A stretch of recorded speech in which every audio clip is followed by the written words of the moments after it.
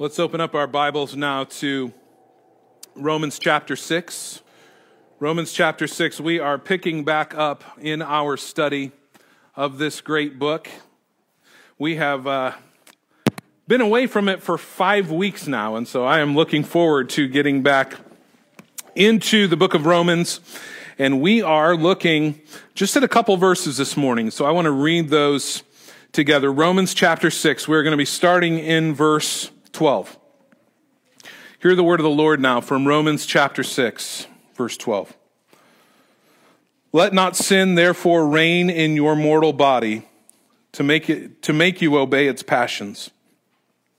Do not present your members to sin as instruments for unrighteousness, but present yourselves to God as those who have been brought from death to life, and your members to God as instruments for righteousness. For sin will have no dominion over you, since you are not under law, but under grace. Let's pray together. Almighty God, thank you for your living, supernatural, inerrant word. Thank you for this good gift that you have given us, that through your word we hear the voice of our God. Through your word we can know you.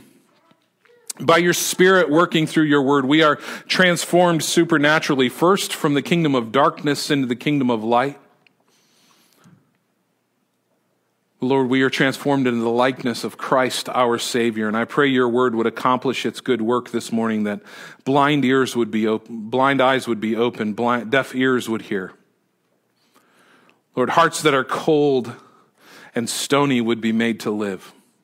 Lord, those who have been backsliding would be called back to faithfulness.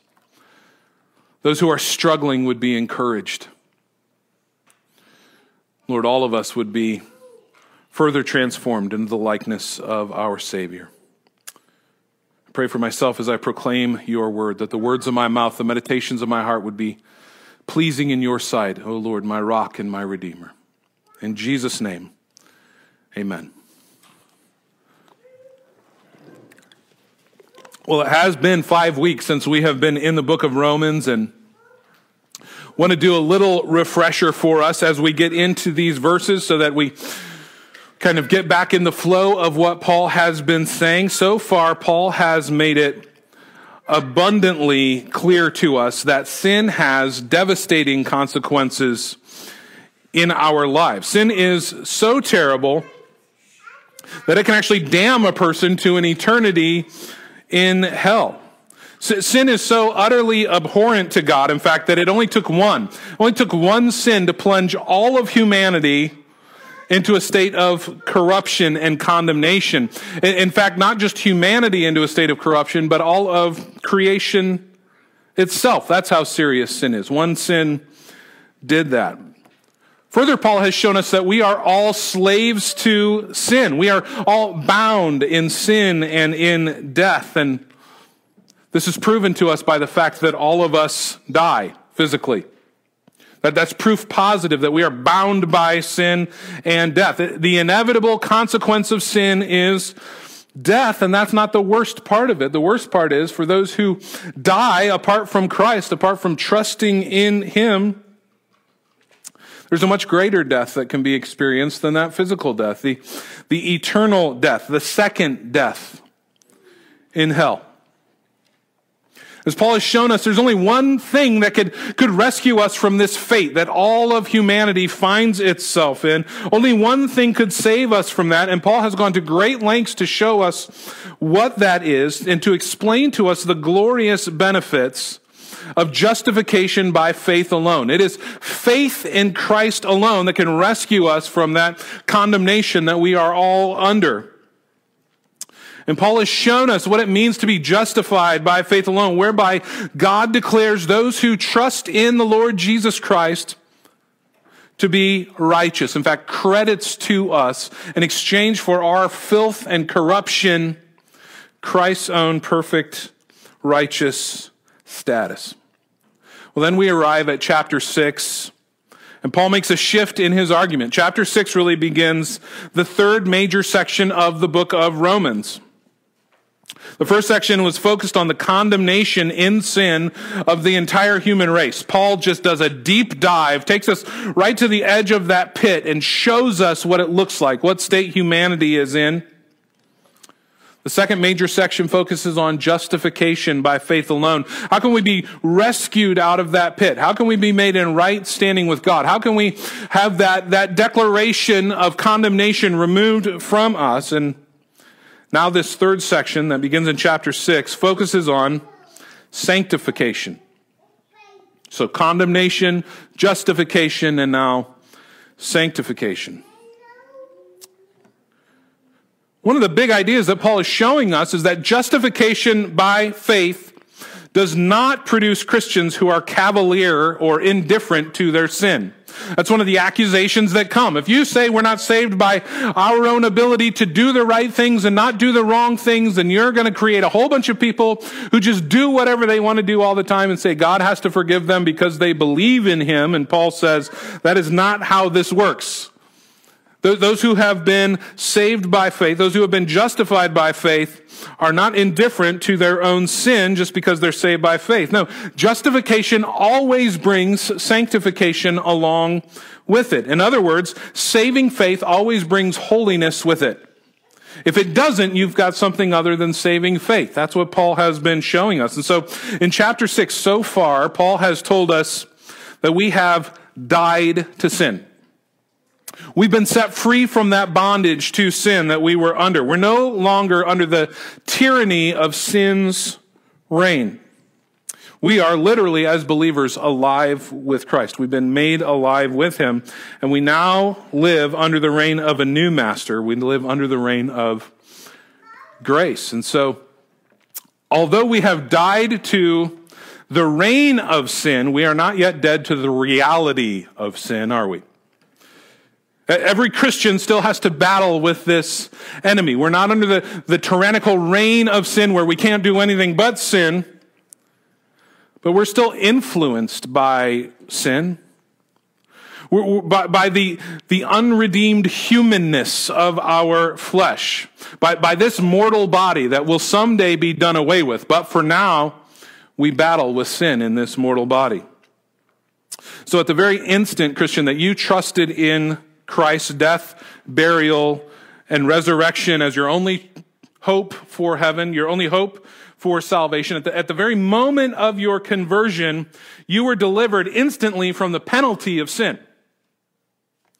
That's the doctrine of justification. You have been justified, declared righteous, declared not guilty.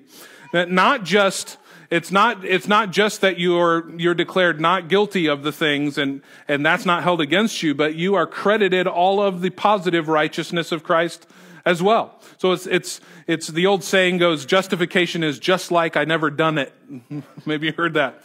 But it's more than that. It's also just like I always obeyed. This is what we're credited with in justification. Delivered from the penalty of sin. We've also been delivered from the dominion of sin, in that we've been set free from sin's reign over us. We're not a slave to sin. We're free now. Previously, all we could do was sin. And now we're free from that. We're not living under that bondage to have to sin. And now we are in the process of being delivered from the power of sin. That's the doctrine of sanctification.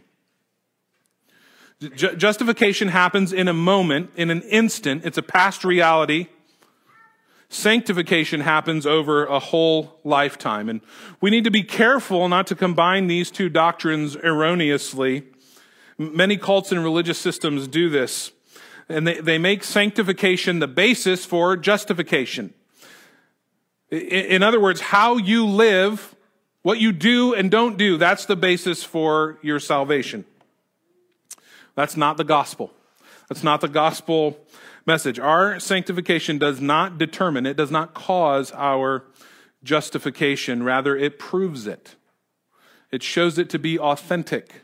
How we live proves that we have been saved. It doesn't cause us to be saved. And we need to hear that over and over and over again because we're predisposed to getting those two things mixed up and thinking we need to work and earn our salvation. Many of you were raised in a strict religious system that taught that explicitly. Even as they read the same Bible, Still taught that. No, our sanctification doesn't cause our justification, it proves it. It shows that it happened, that it's authentic. Those who have been saved by grace through faith in Christ alone will bear fruit in keeping with salvation. But the truth is, we do continue to battle with sin in this life. We don't reach a state of sinless perfection where we never struggle with sin anymore. We actually have trouble living up to our position that has been given to us in Christ, don't we? We've been made holy. We've been credited with Christ's own righteous status, but our lives so very often are not a perfect reflection of this. And so this is where sanctification goes to work in us. This is where sanctification meets us. The goal of God in sanctification is to bring our practice in line with our profession. It's to transform us into the likeness of Christ. We have been credited with his righteous status, and now God is working in us to transform us into his likeness. One theologian says it like this: sanctification is the work of God's Spirit in our willing hearts, minds, and hands to conform us to the character of Jesus Christ. A shorter definition for sanctification would just be the word set apart. That's what the word literally means in the Greek. Set apart, holy, consecrated. That's not a very hard concept for us to grasp. Sometimes we think past the answer because we try to think in spiritual terms, but we've all got things in our own homes that are set apart. They are consecrated. They are dedicated to a particular use. And so as a kid, if you ever used your mom's fine china for an outdoor midday snack with your friends while you were playing, you likely learned a lesson that day about sanctification from your mother. If you used your dad's golf clubs to hit big rocks out of the field in the backyard, he probably taught you something about how some things are sanctified and they have a particular use and we don't use them for other things. Certain things are set apart for certain purposes. We understand that. This is the work of God, the Holy Spirit, in sanctification. It's that the Christian would be set apart, that we, by the power of the Spirit, would dedicate our bodies, every aspect of ourselves, to God. That we would take all of us and set it apart for God. No longer for common use, no longer for worldly use, no, set apart for God. In other words, to live in such a way that matches what God designed us for. There are things our bodies should do. There are things our bodies should not do because of who we are in Christ. There's a story told of Queen Victoria, who ruled the English Empire from 1837 to 1901. She was 11 years old when she learned that she would be next in line for the British throne. And the little 11-year-old Victoria burst into tears when she received this news, that she was next in line for the throne. After she composed herself, it's recorded that little 11-year-old Victoria said with great conviction and purpose, "If I am to be queen, then I shall be good." Now, was she perfectly good? No. Those who have ever had an 11-year-old go, no, we know for sure. But at age 11, she recognized something very important. She determined with passion and conviction that her character needed to live up to her lofty position. If this is the position I'm going to hold, then I need to up my game. I'm going to be good. She discovered something about herself. She discovered, I'm going to be queen, and it made her want to live in a manner worthy of that crown, worthy of that title. And Christian, here's what God says about you. It's far better than being the Queen of England.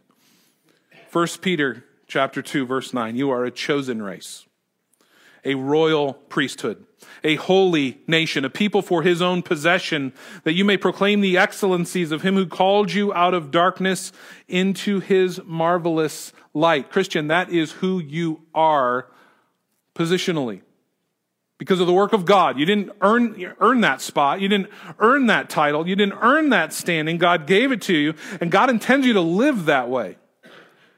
He intends you to live like that right now, not just in the future, not just in heaven one day. I'll really live out being a chosen race and a royal priesthood and a holy nation, a people for God's own possession. What a beautiful statement that is. No, God intends for us to live like that right now, to live up to the standing that we have in Christ. But the question we struggle with is, how in the world do I do that? How do I do that in this life? How do I do that? How do I live separated unto Christ in this mortal body? That's what Paul tells us here in these verses that we're looking at this morning. Verses 12 through 14. Paul gives us a twofold command. The first part is negative.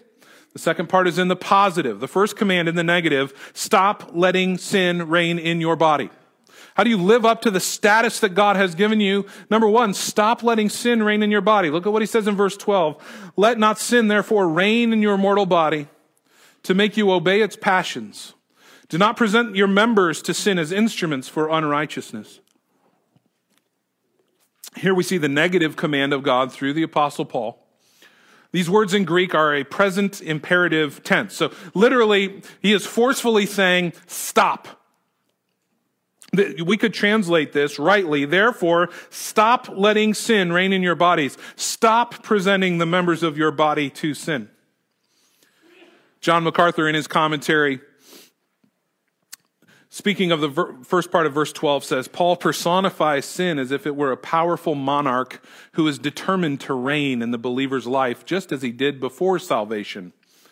So Paul's kind of presenting for us sin as this ruler, this king who has been dethroned, but is determined to get back onto that throne in your life. The Apostle Peter tells us a similar thing. He personifies sin as someone who is at war with us. 1 Peter chapter 2, verse 11, I urge you to abstain from fleshly lusts, which wage war against the soul. This is what's going on in our life. This is the battle that rages in our mortal flesh. John Bunyan, the author of Pilgrim's Progress, I've said before, I have a hard time believing anyone could go to heaven that hasn't read Pilgrim's Progress. It is, not really. It is, if you haven't read it though, make every effort to read it today yet. But he also wrote a lesser-known book entitled The Holy War. And in this book, he does what Bunyan does. He does this in Pilgrim's Progress as well, if you're familiar with it. But here he personifies the human soul as a city, and he names it Man-Soul. And those who are familiar with Pilgrim's Progress know that's exactly how Bunyan would name this city, Man-Soul. The city of Man-Soul has 5 gates. There is the ear gate, the eye gate, the nose gate, the mouth gate, and the feel gate. And the city of Man-Soul has an enemy, and that enemy is named sin. And so sin would come on a daily basis to attack Man-Soul at one of these 5 gates. Sin would speak through the ear gate, or paint vivid and alluring pictures to the eye gate, etc., etc. But the interesting thing in Bunyan's allegory here is that Man-Soul could never be toppled by an outside attack. There was only one way Man-Soul could fall, and that was the only way they could be conquered by this enemy of sin is if someone on the inside of Man-Soul would open one of those gates up and let the enemy come in. And Bunyan, as usual, is exactly right. This is where sin wants to reign. Paul says sin wants to reign in your mortal body. Mortal means liable to die. It's our physical body that Paul's talking about. This is where the battle is being waged. The battle for personal holiness is being fought on the battlefield of our physical body. It starts in our mind, with what our thoughts are. Stephen Lawson says, the battle for the Christian life is the battle for the Christian mind. That's very true. We can't do anything unless we have thought about it and decided to do it first. It's our mind where the battle rages, but it includes our eyes, the things we look at, our ears. What is it that we're taking in? What is it that we're consuming? It affects our tongues because what we speak accords with what's actually in our heart. Out of the abundance of the heart, the mouth speaks. Is your mouth filled with slander and gossip, complaining, boasting? Well, friend, if it is, it's because you've given sin reign in your heart. That's the only reason your mouth would be filled with those things. Sin wants to reign in our hands, in the things that we do. Sin wants to dominate our feet, where we go, our lives' direction. Sin wants all of you, from the top of your head to the very bottom of your feet, every square inch of you, every ounce of you. Sin wants to dominate that, rule that, control that. Sin wants to own you. This is not some hypothetical, mystical battle. This war is being waged in the very bodies in which we live. And so the Christian has been regenerated, made into a new creation, but this new creation is living somewhere. Where's this new creation living? In our mortal bodies. Our sinful flesh remains the center of our problem, because sin is always trying to reign inside of us. And so we tend to think, don't we, Christians, that our biggest problems are outside of us? It's easy for us to slip into thinking that, even if we theologically know better. Even if we know well the doctrine of the total depravity of man and our tendency to sin, that we needed rescued because there was no good thing in us, but even then that tries to keep rising up. It's still easy for us to think, you know what the biggest problem is? It's the world. The world's so evil. What is wrong with people? Have you thought that in recent days at some point? If you've seen anything of the news, at some point you've gone, what is wrong with people? And there's no question that the world is evil. The world is trying to entice you to sin at every single turn. Maybe we say it's the devil.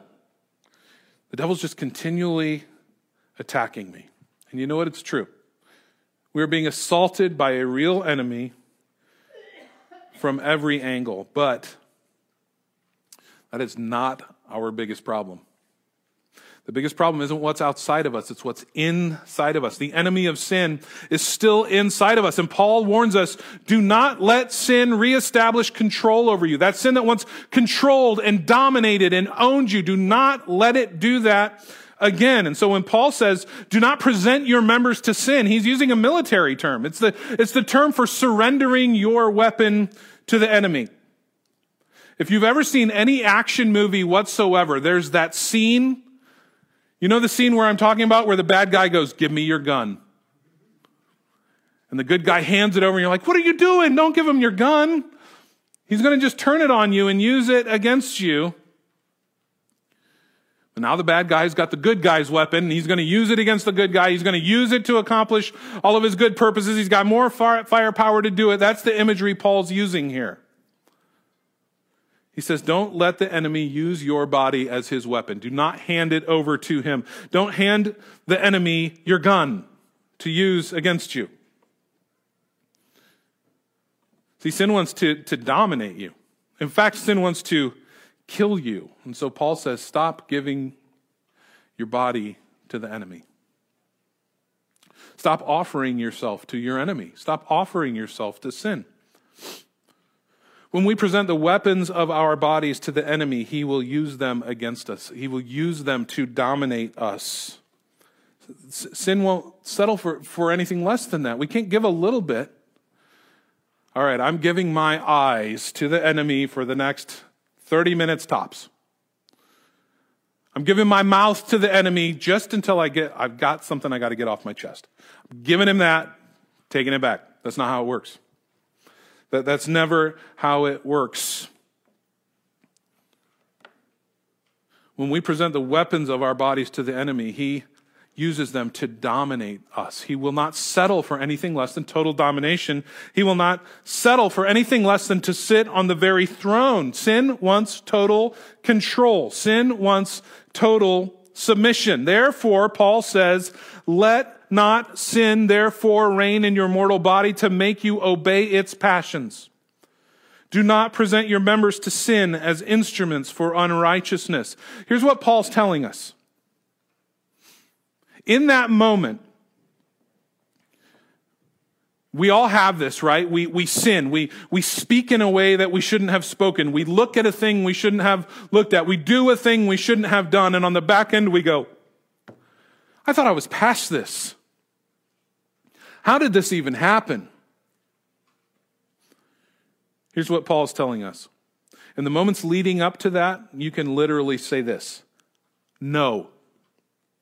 Sin says, hand over your eyes, hand over your mouth, hand over your ears, your hands, and we can say, no. He says, stop letting sin reign in your mortal body. Stop offering yourself to sin. Believer, you can say no. That's what it means to be free.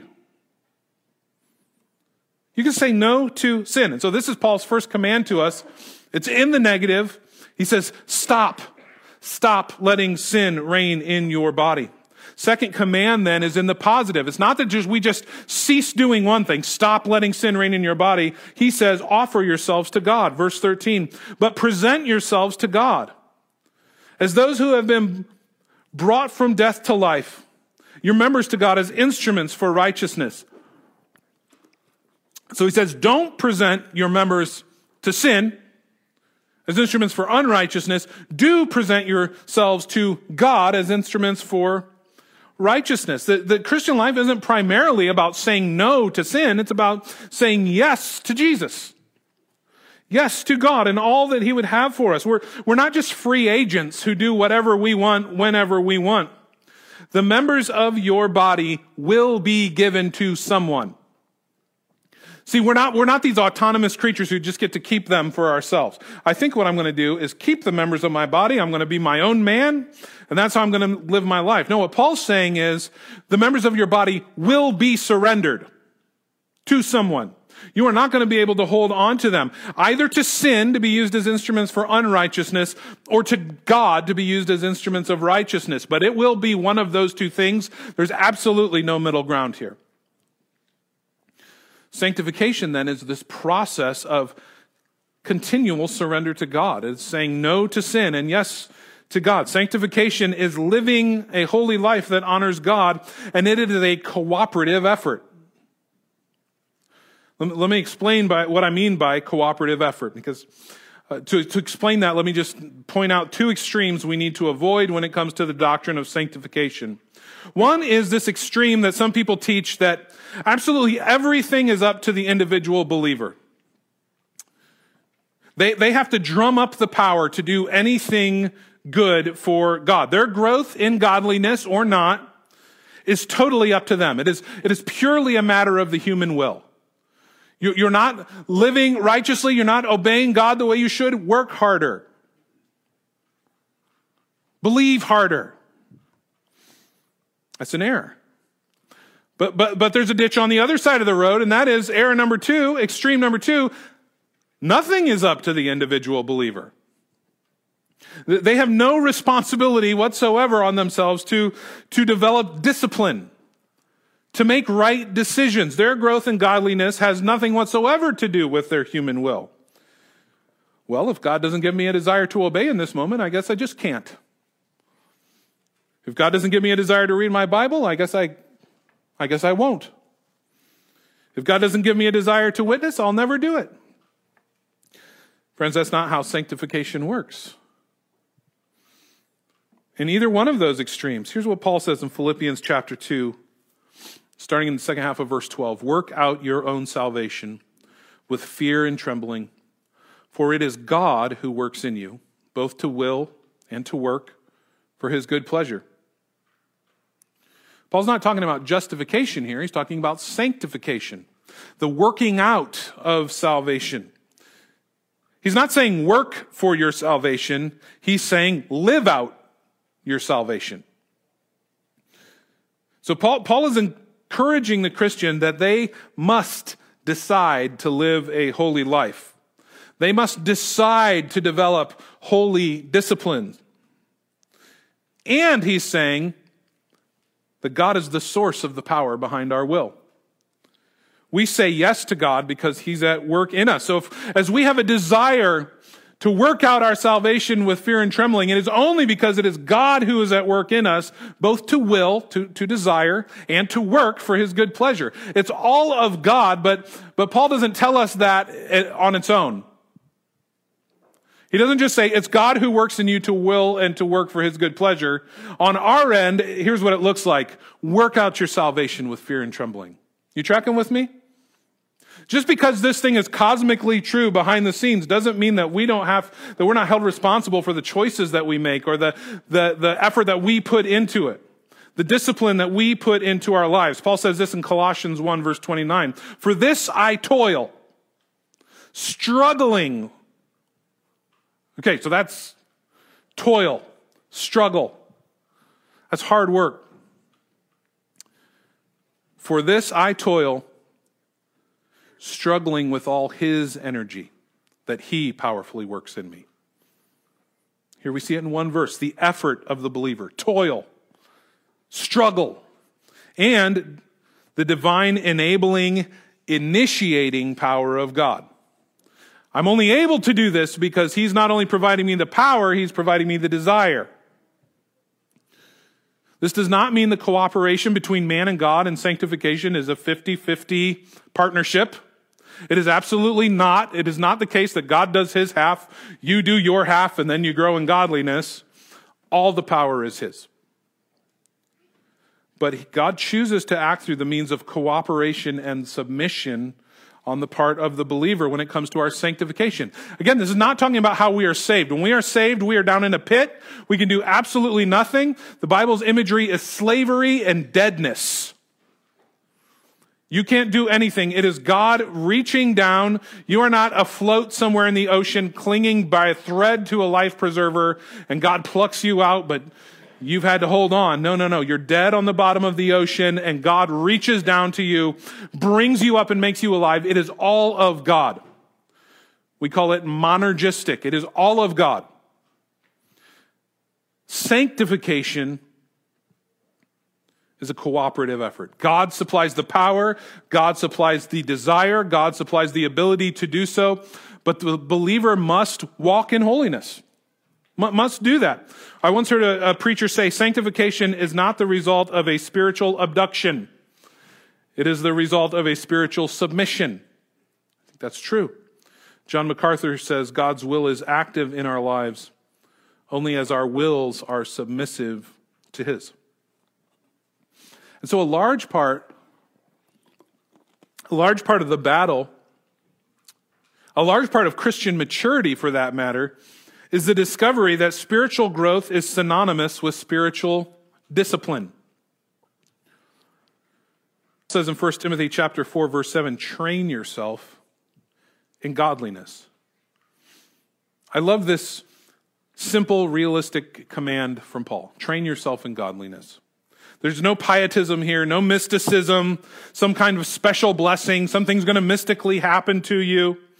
There's no hint of this one-time decision that makes a once-for-all obedience or holiness or joy or faith or patience or contentment somehow just easy and natural for us. I prayed a prayer one time and this should all be easy.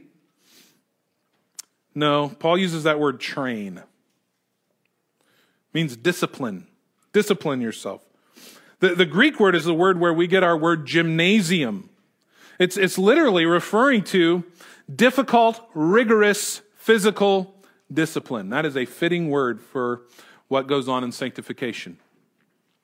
Because sanctification is discipline and hard work.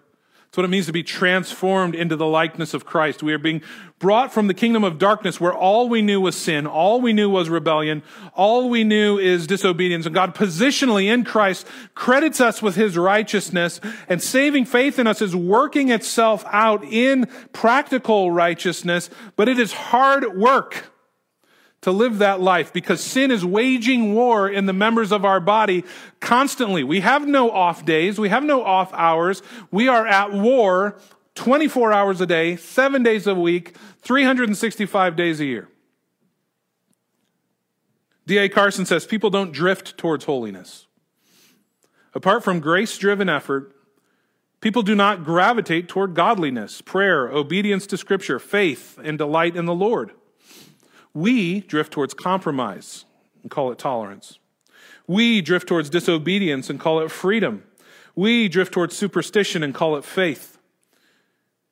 We cherish the indiscipline of lost self-control and call it relaxation. We slouch toward prayerlessness and delude ourselves into thinking we've escaped legalism. We slide toward godlessness and convince ourselves that we have been liberated. End quote. That is so true. We will drift. We're not going to just stay in one place, but we're never going to drift in the right direction. We are always going to drift in the wrong direction. On our trip this week, Andrea and I were staying in a hotel in Orlando that had a lazy river.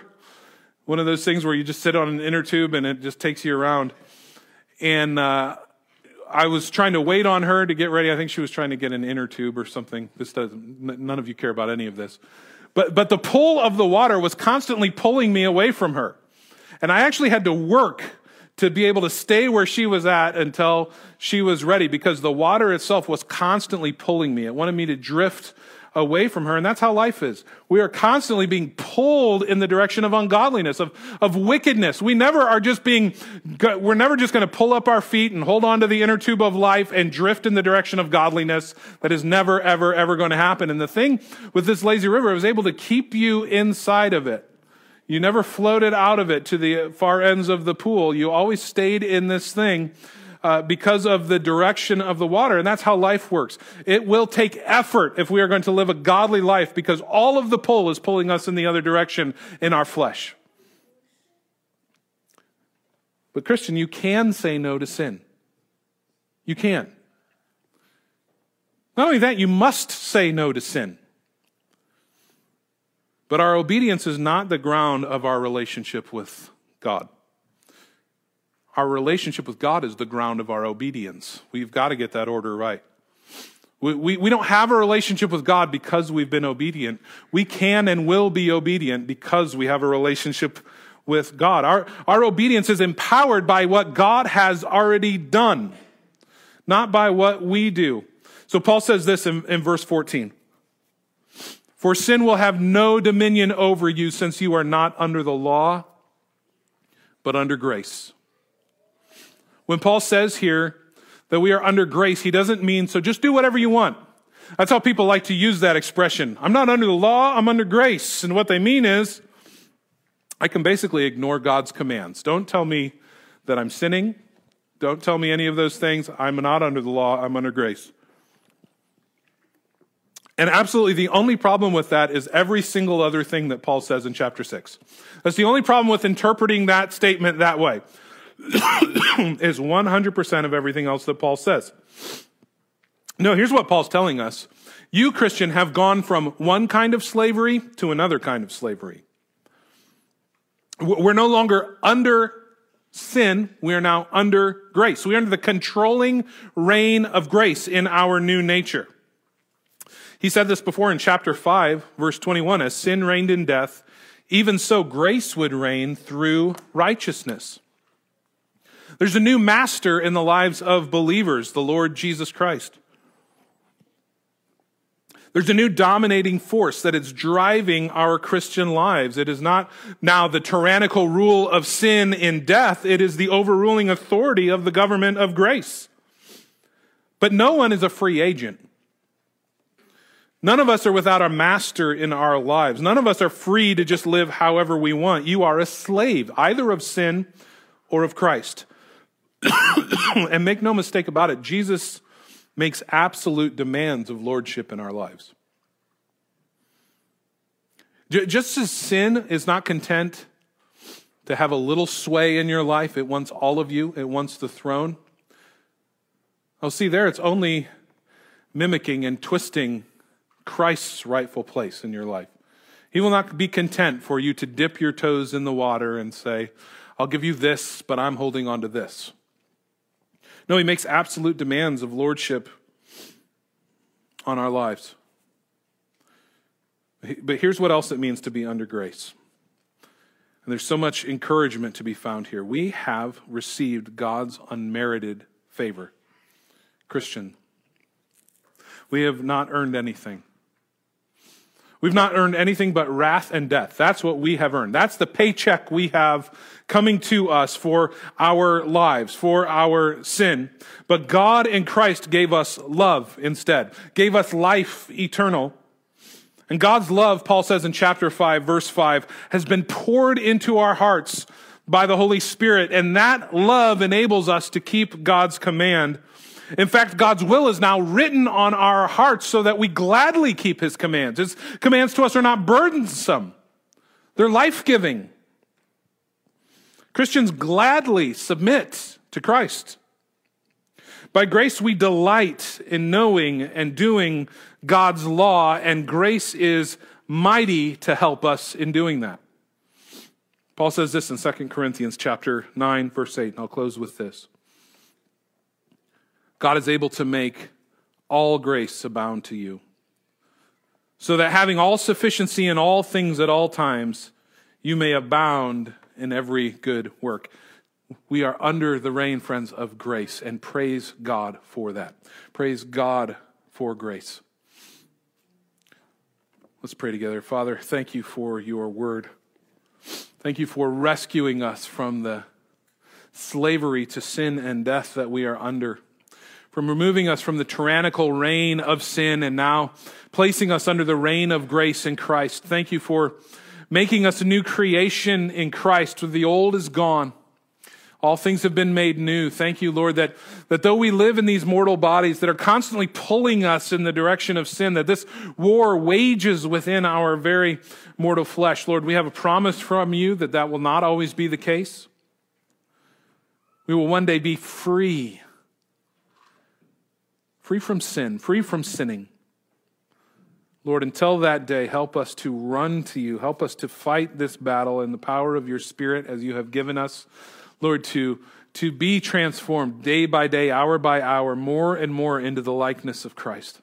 That our lives would testify that we have been saved, that we have been converted, that we have been made alive, that we've been set free.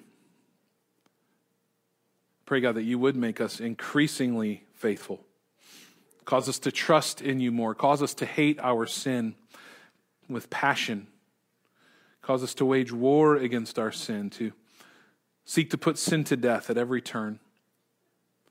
Cause us to live in awe of your grace and the mercy that you have shown us, Lord, that where we are tempted to sin, we will be reminded of your love for us, this love that has been poured out by your Spirit into our hearts, and it would cause us to joyfully submit to you. Lord, as we do that, I pray that you would make us faithful ambassadors for your kingdom, your kingdom of grace. Lord, that even as Christ sits enthroned on our lives, we would declare his lordship over all that he has made. Faithfully and boldly, we pray. In Jesus' name, amen.